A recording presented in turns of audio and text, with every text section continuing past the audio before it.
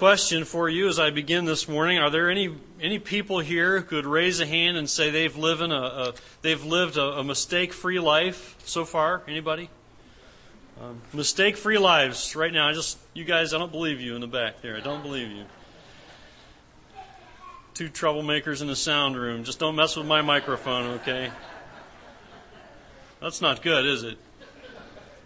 Good thing I can talk loud, right? Mistakes. We all make them, right? Some of us make more than others. You could look at my life and say, yep, some people make way more mistakes than other people do. I had to laugh when I read this following advertisement reportedly appeared in a daily newspaper on Monday. It read like this: The Reverend A.J. Jones has one color TV set for sale. Telephone 626-1313 after 7 p.m. and ask for Mrs. Donnelly, who lives with him. Cheap.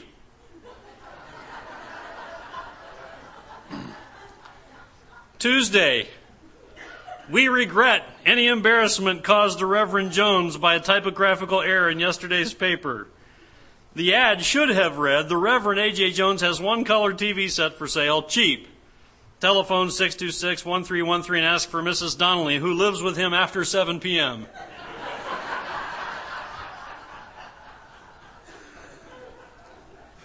Wednesday. The Reverend A.J. Jones informs us that he has received several annoying telephone calls because of an incorrect ad in yesterday's paper. It should have read, the Reverend A.J. Jones has one color TV set for sale, cheap.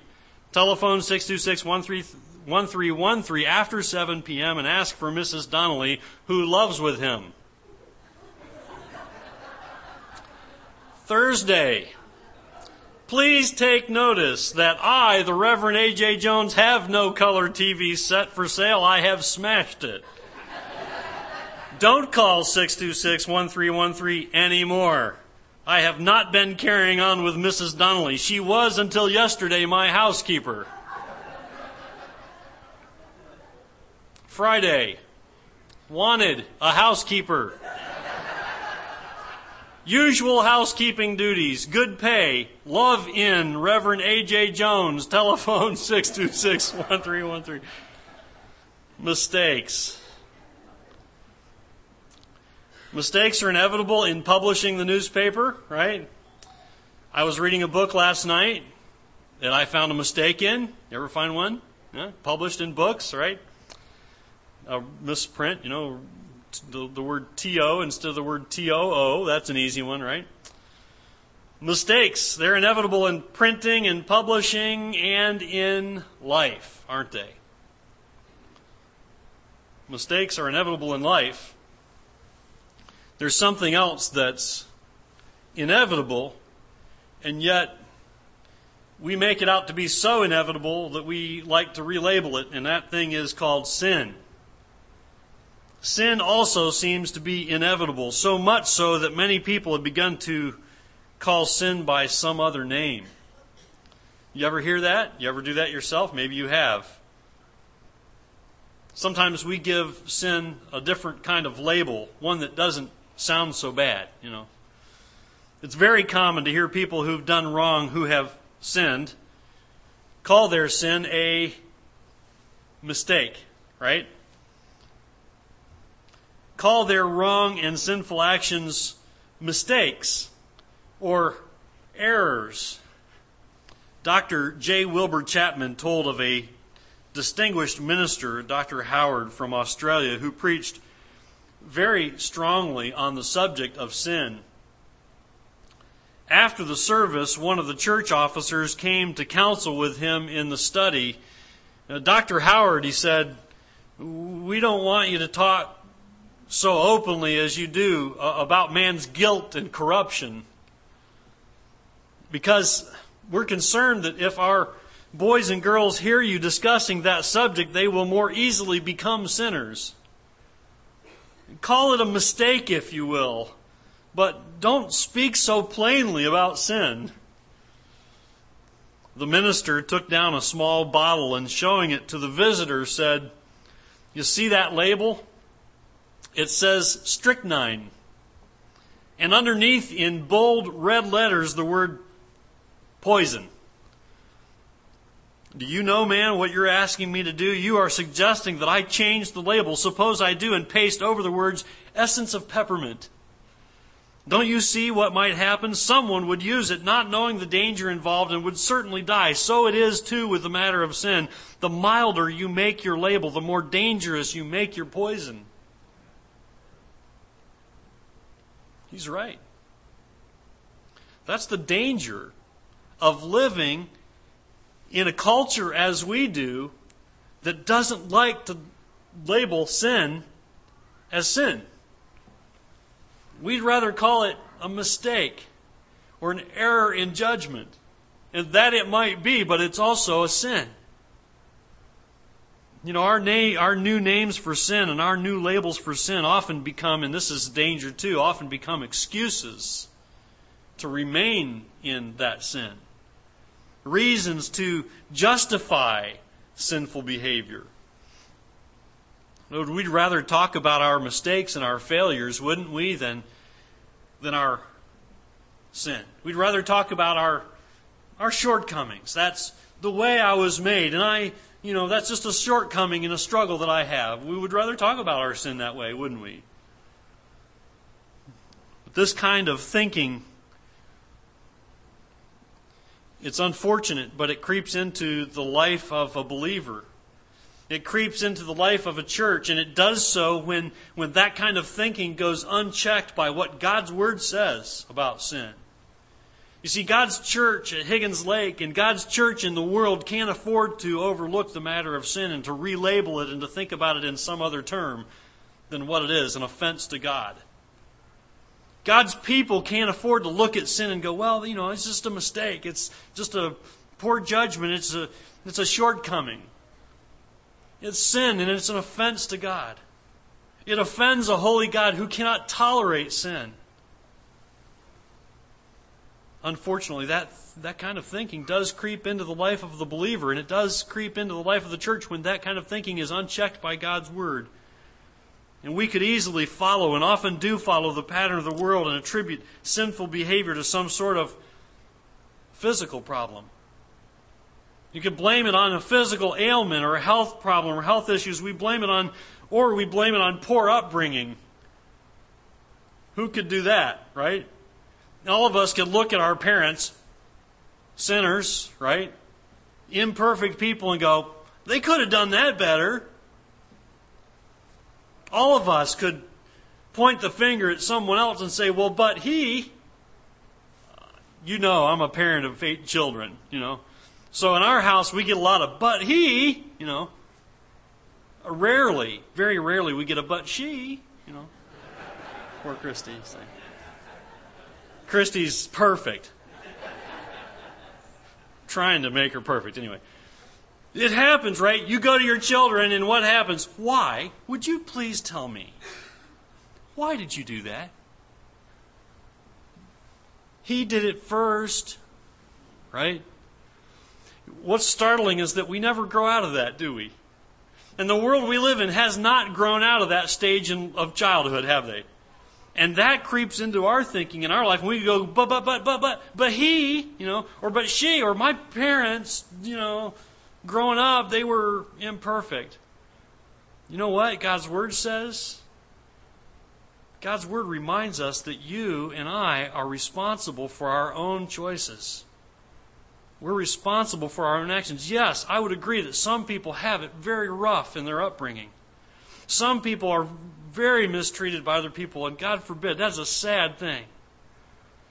But God's Word makes it very plain and clear that each of us are responsible for our own actions.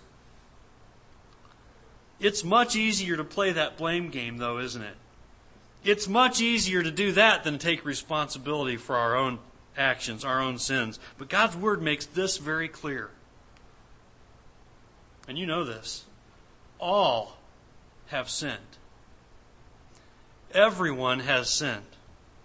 For all have sinned and fall short of the glory of God, says Romans 3:23.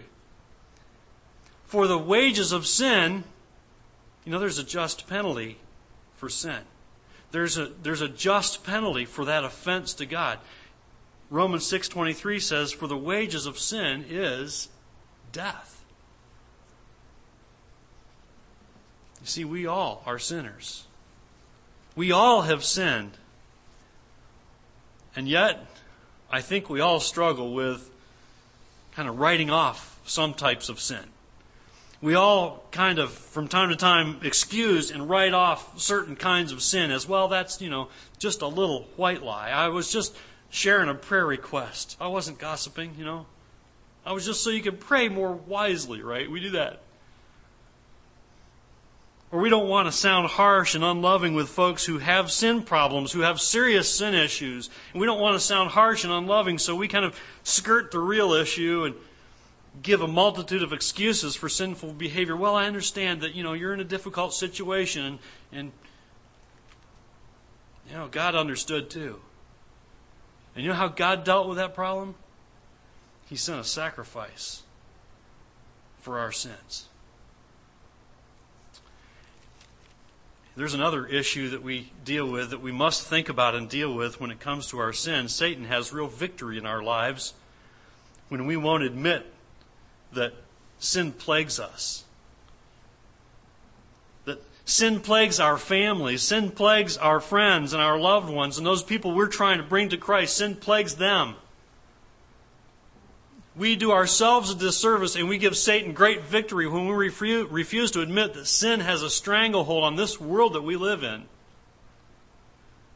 And Satan loves it when we point the finger and shift the blame, and when the reality is that we are sinful. We're all sinners.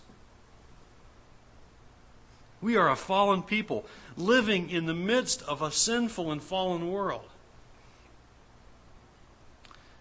What we need to do as followers of Jesus Christ is call sin, sin in our own lives.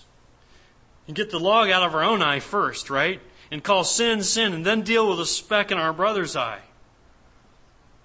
We need to call sin, sin. Thomas Whitelaw described sin by saying that in the Old Testament, 3 words were used to supply a full definition of sin. First, the word transgression, or a falling away from God and therefore a violation of His commandments. You see, sin's a violation of God's commandments.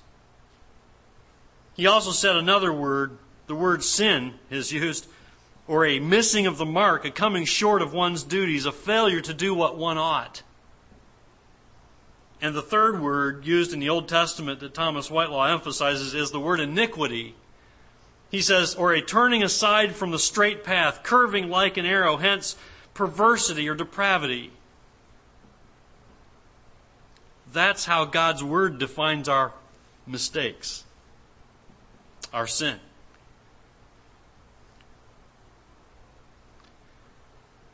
In our study in the book of Colossians, last week we saw that if we're going to be heavenly minded, if we're going to think on things above, that there are some earthly things that we're going to have to put to death that are in our lives.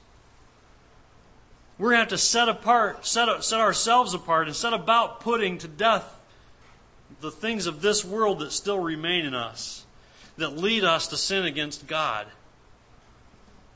Those things are sin. We saw some very specific sins listed that need to be put to death. In verse 8 of Colossians 3, there are even more. There are more specific sins listed there that we need to put away and be done with as believers. But this morning we're going to turn our attention to the next verse in our study, which is Colossians chapter 3, verse 7. Would you turn there with me this morning? Would you take your copy of God's Word and look with me at verse 7 in Colossians chapter 3.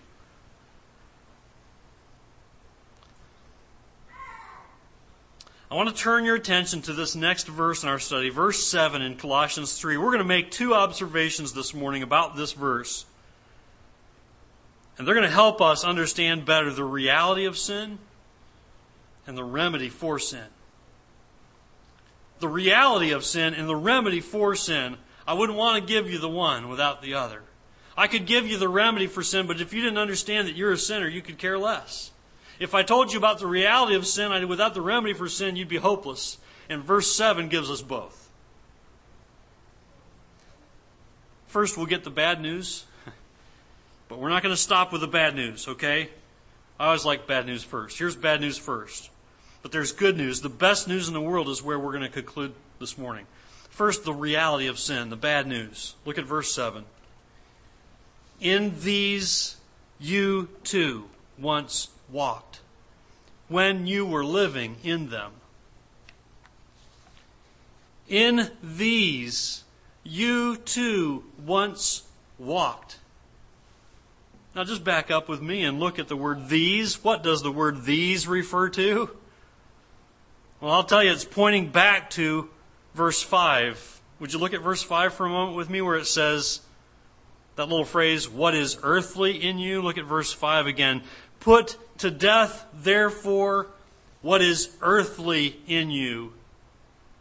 And then Paul names names: sexual immorality, impurity, passion, evil desire. All of those things relate to sexual sin. And covetousness, which is idolatry. Paul gets very specific, doesn't he? That there are some earthly things in us that every one of us could likely be tempted with. Every one of us could be tempted to sin in these areas.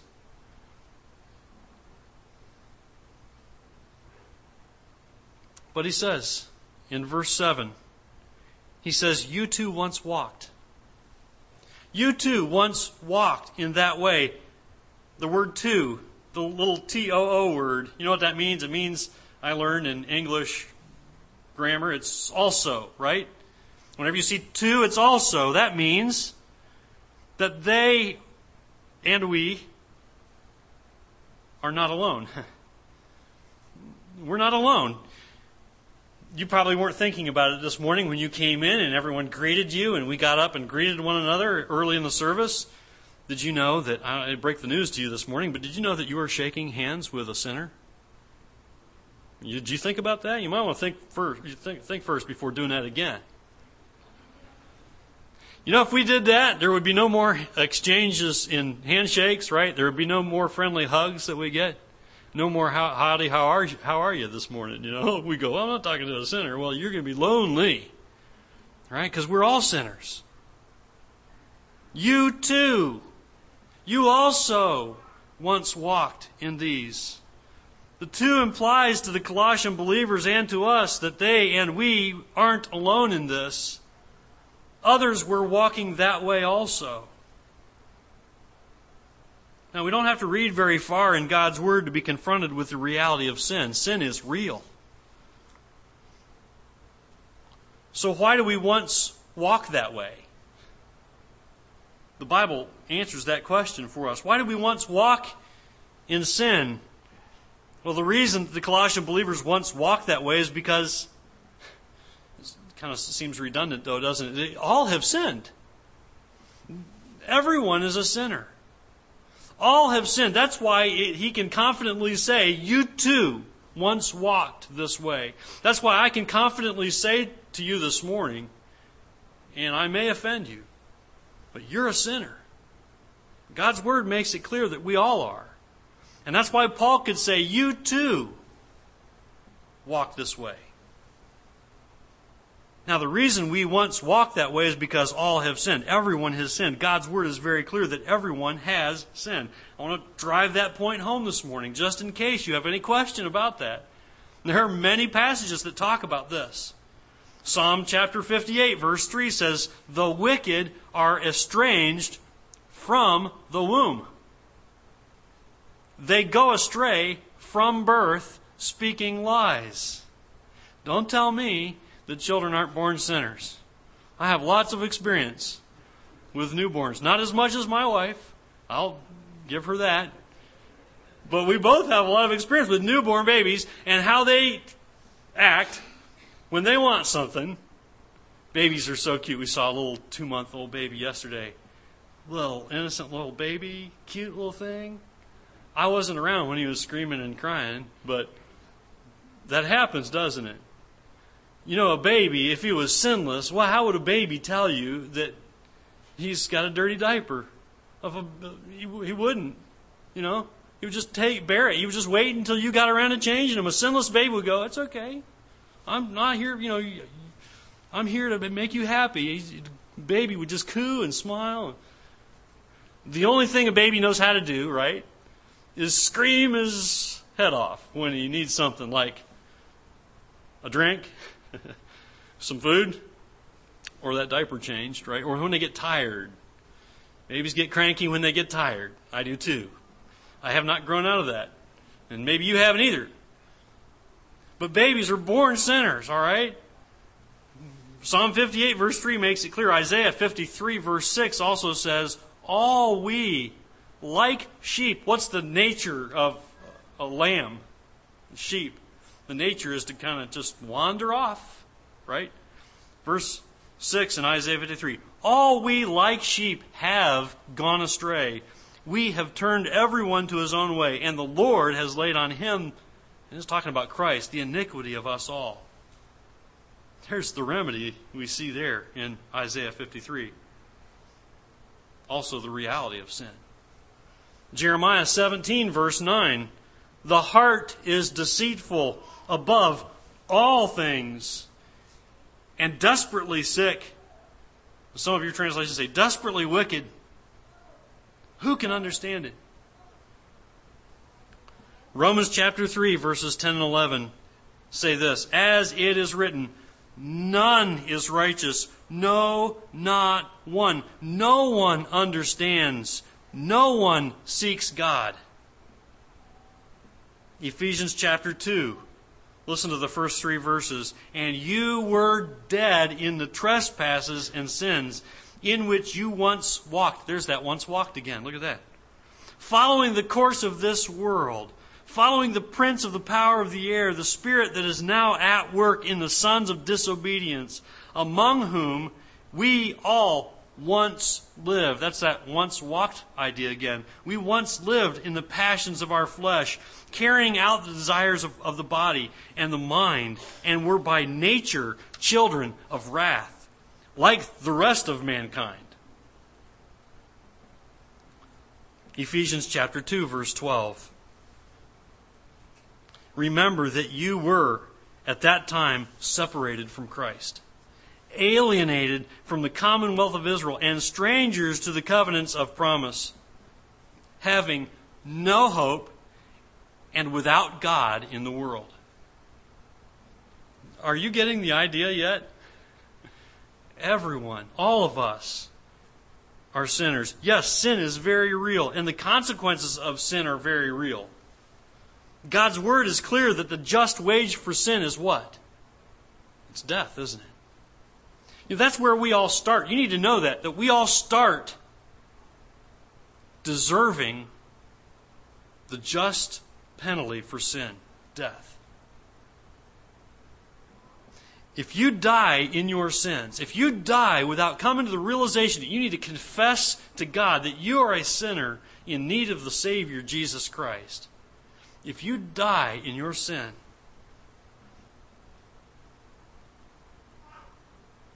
you face eternal consequences. Hell is a real place. It's a real place of punishment and torment.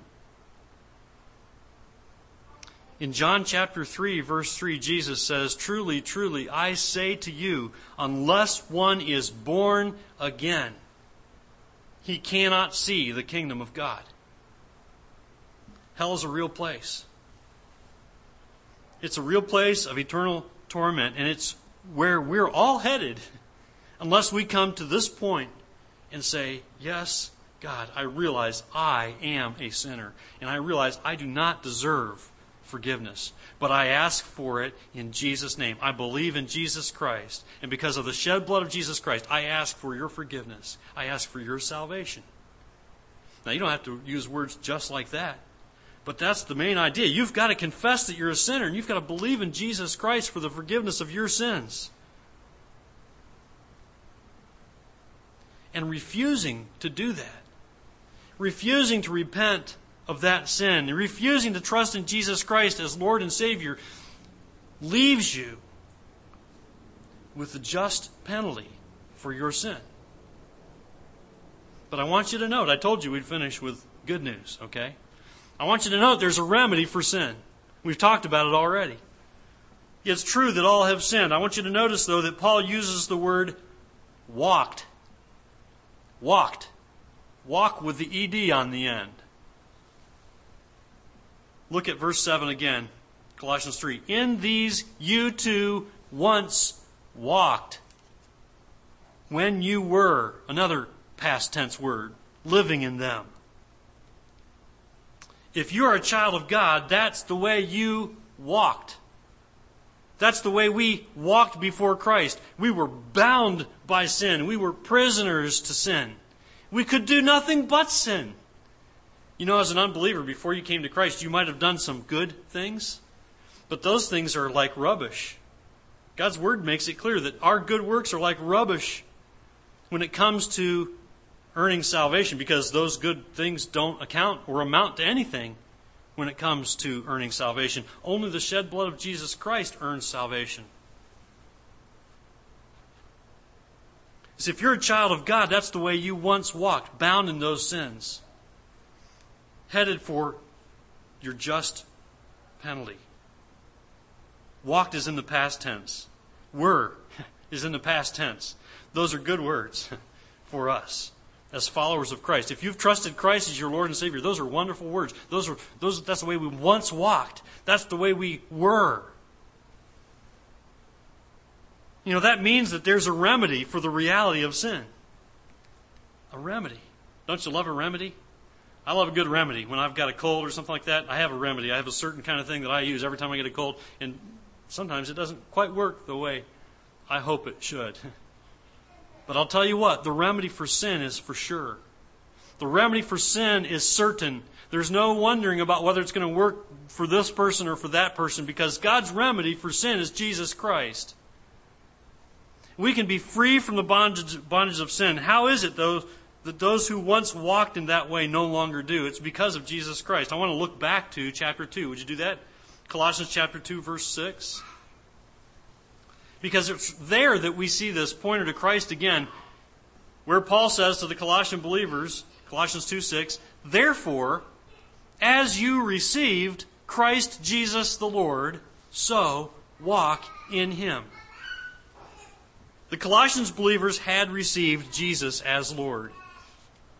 They had a new way of walking. They once walked in sinfulness, but now because of Jesus Christ, they no longer walk that way. Listen, you were once bound to sin before you gave your life to Christ, before you repented of your sin and trusted Jesus Christ as your Lord and Savior. You were bound to sin. You couldn't do anything but sin. And all your good works were as worthless as filthy rags. But when you give your life to Christ and trust Him as Lord and Savior, you have a new walk. You are given a new nature. You have a new walk in Jesus Christ, only found through the blood, the shed blood of Jesus Christ. And you no longer walk the old way. And you know, the way the Colossian believers walked in Christ was a process of getting their thinking right. Because I know you might be thinking this. You might be thinking, but wait a minute, I still sin. I still sin, and I still struggle with sin at times, and I still find myself having to confess that I'm a sinner to God and repent and ask for His help. But once again, I say that's good news that you're able to do that. That you're able to go to God and confess your sin and ask for His help, because it's by His power, by the residing power of the perfect, sinless Holy Spirit in you, that you're able to walk the new walk.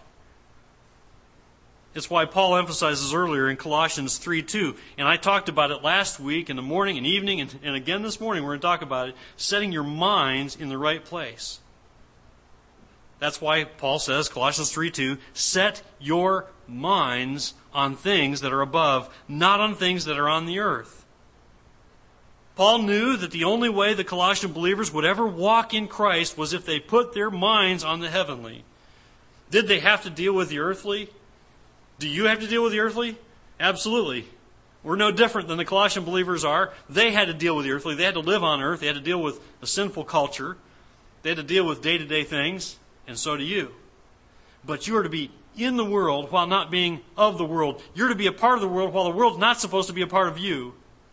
And so Paul says in verse 2, set your minds right. Put them in the right place. Put them on heavenly things. You see, he knew that the only way the Colossian believers would ever walk in Christ was to think right. So much of your actions stem from your thinking. All of your actions stem from your thinking. And if you're going to do right, if you're going to walk in this new walk with Christ faithfully day by day, if you're going to enjoy this new fellowship with Christ that you have as a believer of Jesus Christ, you need to set your thinking on things above. You know what that means for you and me? It means get in the Word. You cannot afford to go through your day without God's Word changing your thinking, because you are assaulted, and I am assaulted by this world that we live in, by the media. There are all kinds of forms of media today that we can pour into our lives from every direction without even lifting a finger and taking much effort on our part. That we do have to make an effort to think on things above, to bury yourself in the Word, to put God's Word into your heart, make it so much a part of you that you begin to live it out, that you begin to go, you know what, this applies to this area of my life. I'm going to obey God's Word here. I'm not going to do what the world thinks is right. I'm going to do what God says is right. And you know that it's the Lord Jesus Christ, it's the shed blood of Jesus Christ for your sin and mine that makes this all possible.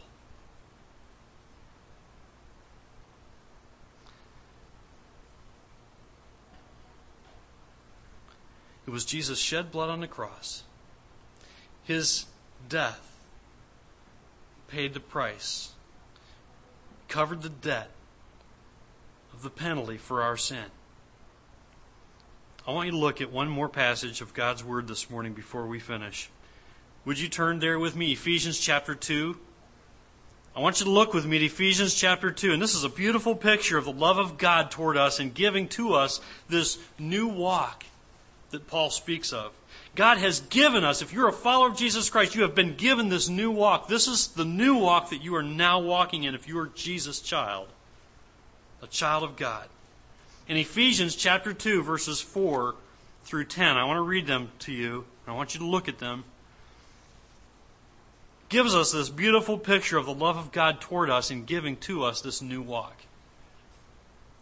Ephesians 2:4 says, but God, being rich in mercy, because of the great love with which He loved us, even when we were dead in our trespasses, made us alive together with Christ.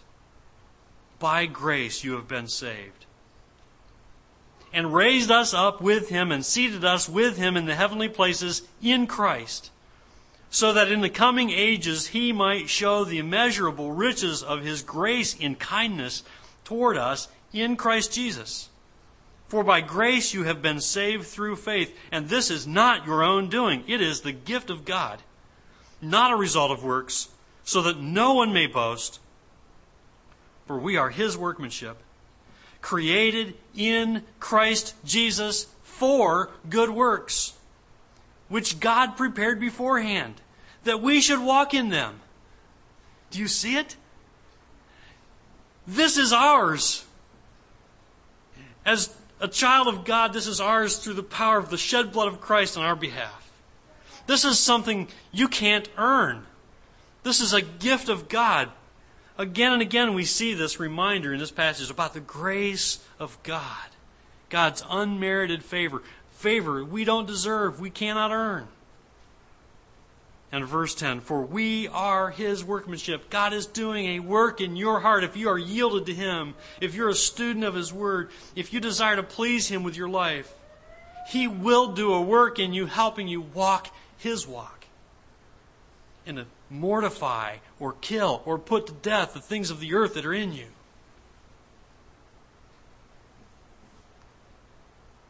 I read to you earlier the first few words of Romans 6:23, which reminded us that the wages of sin is death, the reality of sin.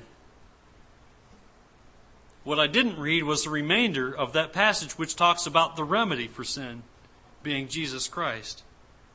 Romans 6:23, the rest of the verse says, but the free gift of God is eternal life in Christ Jesus our Lord.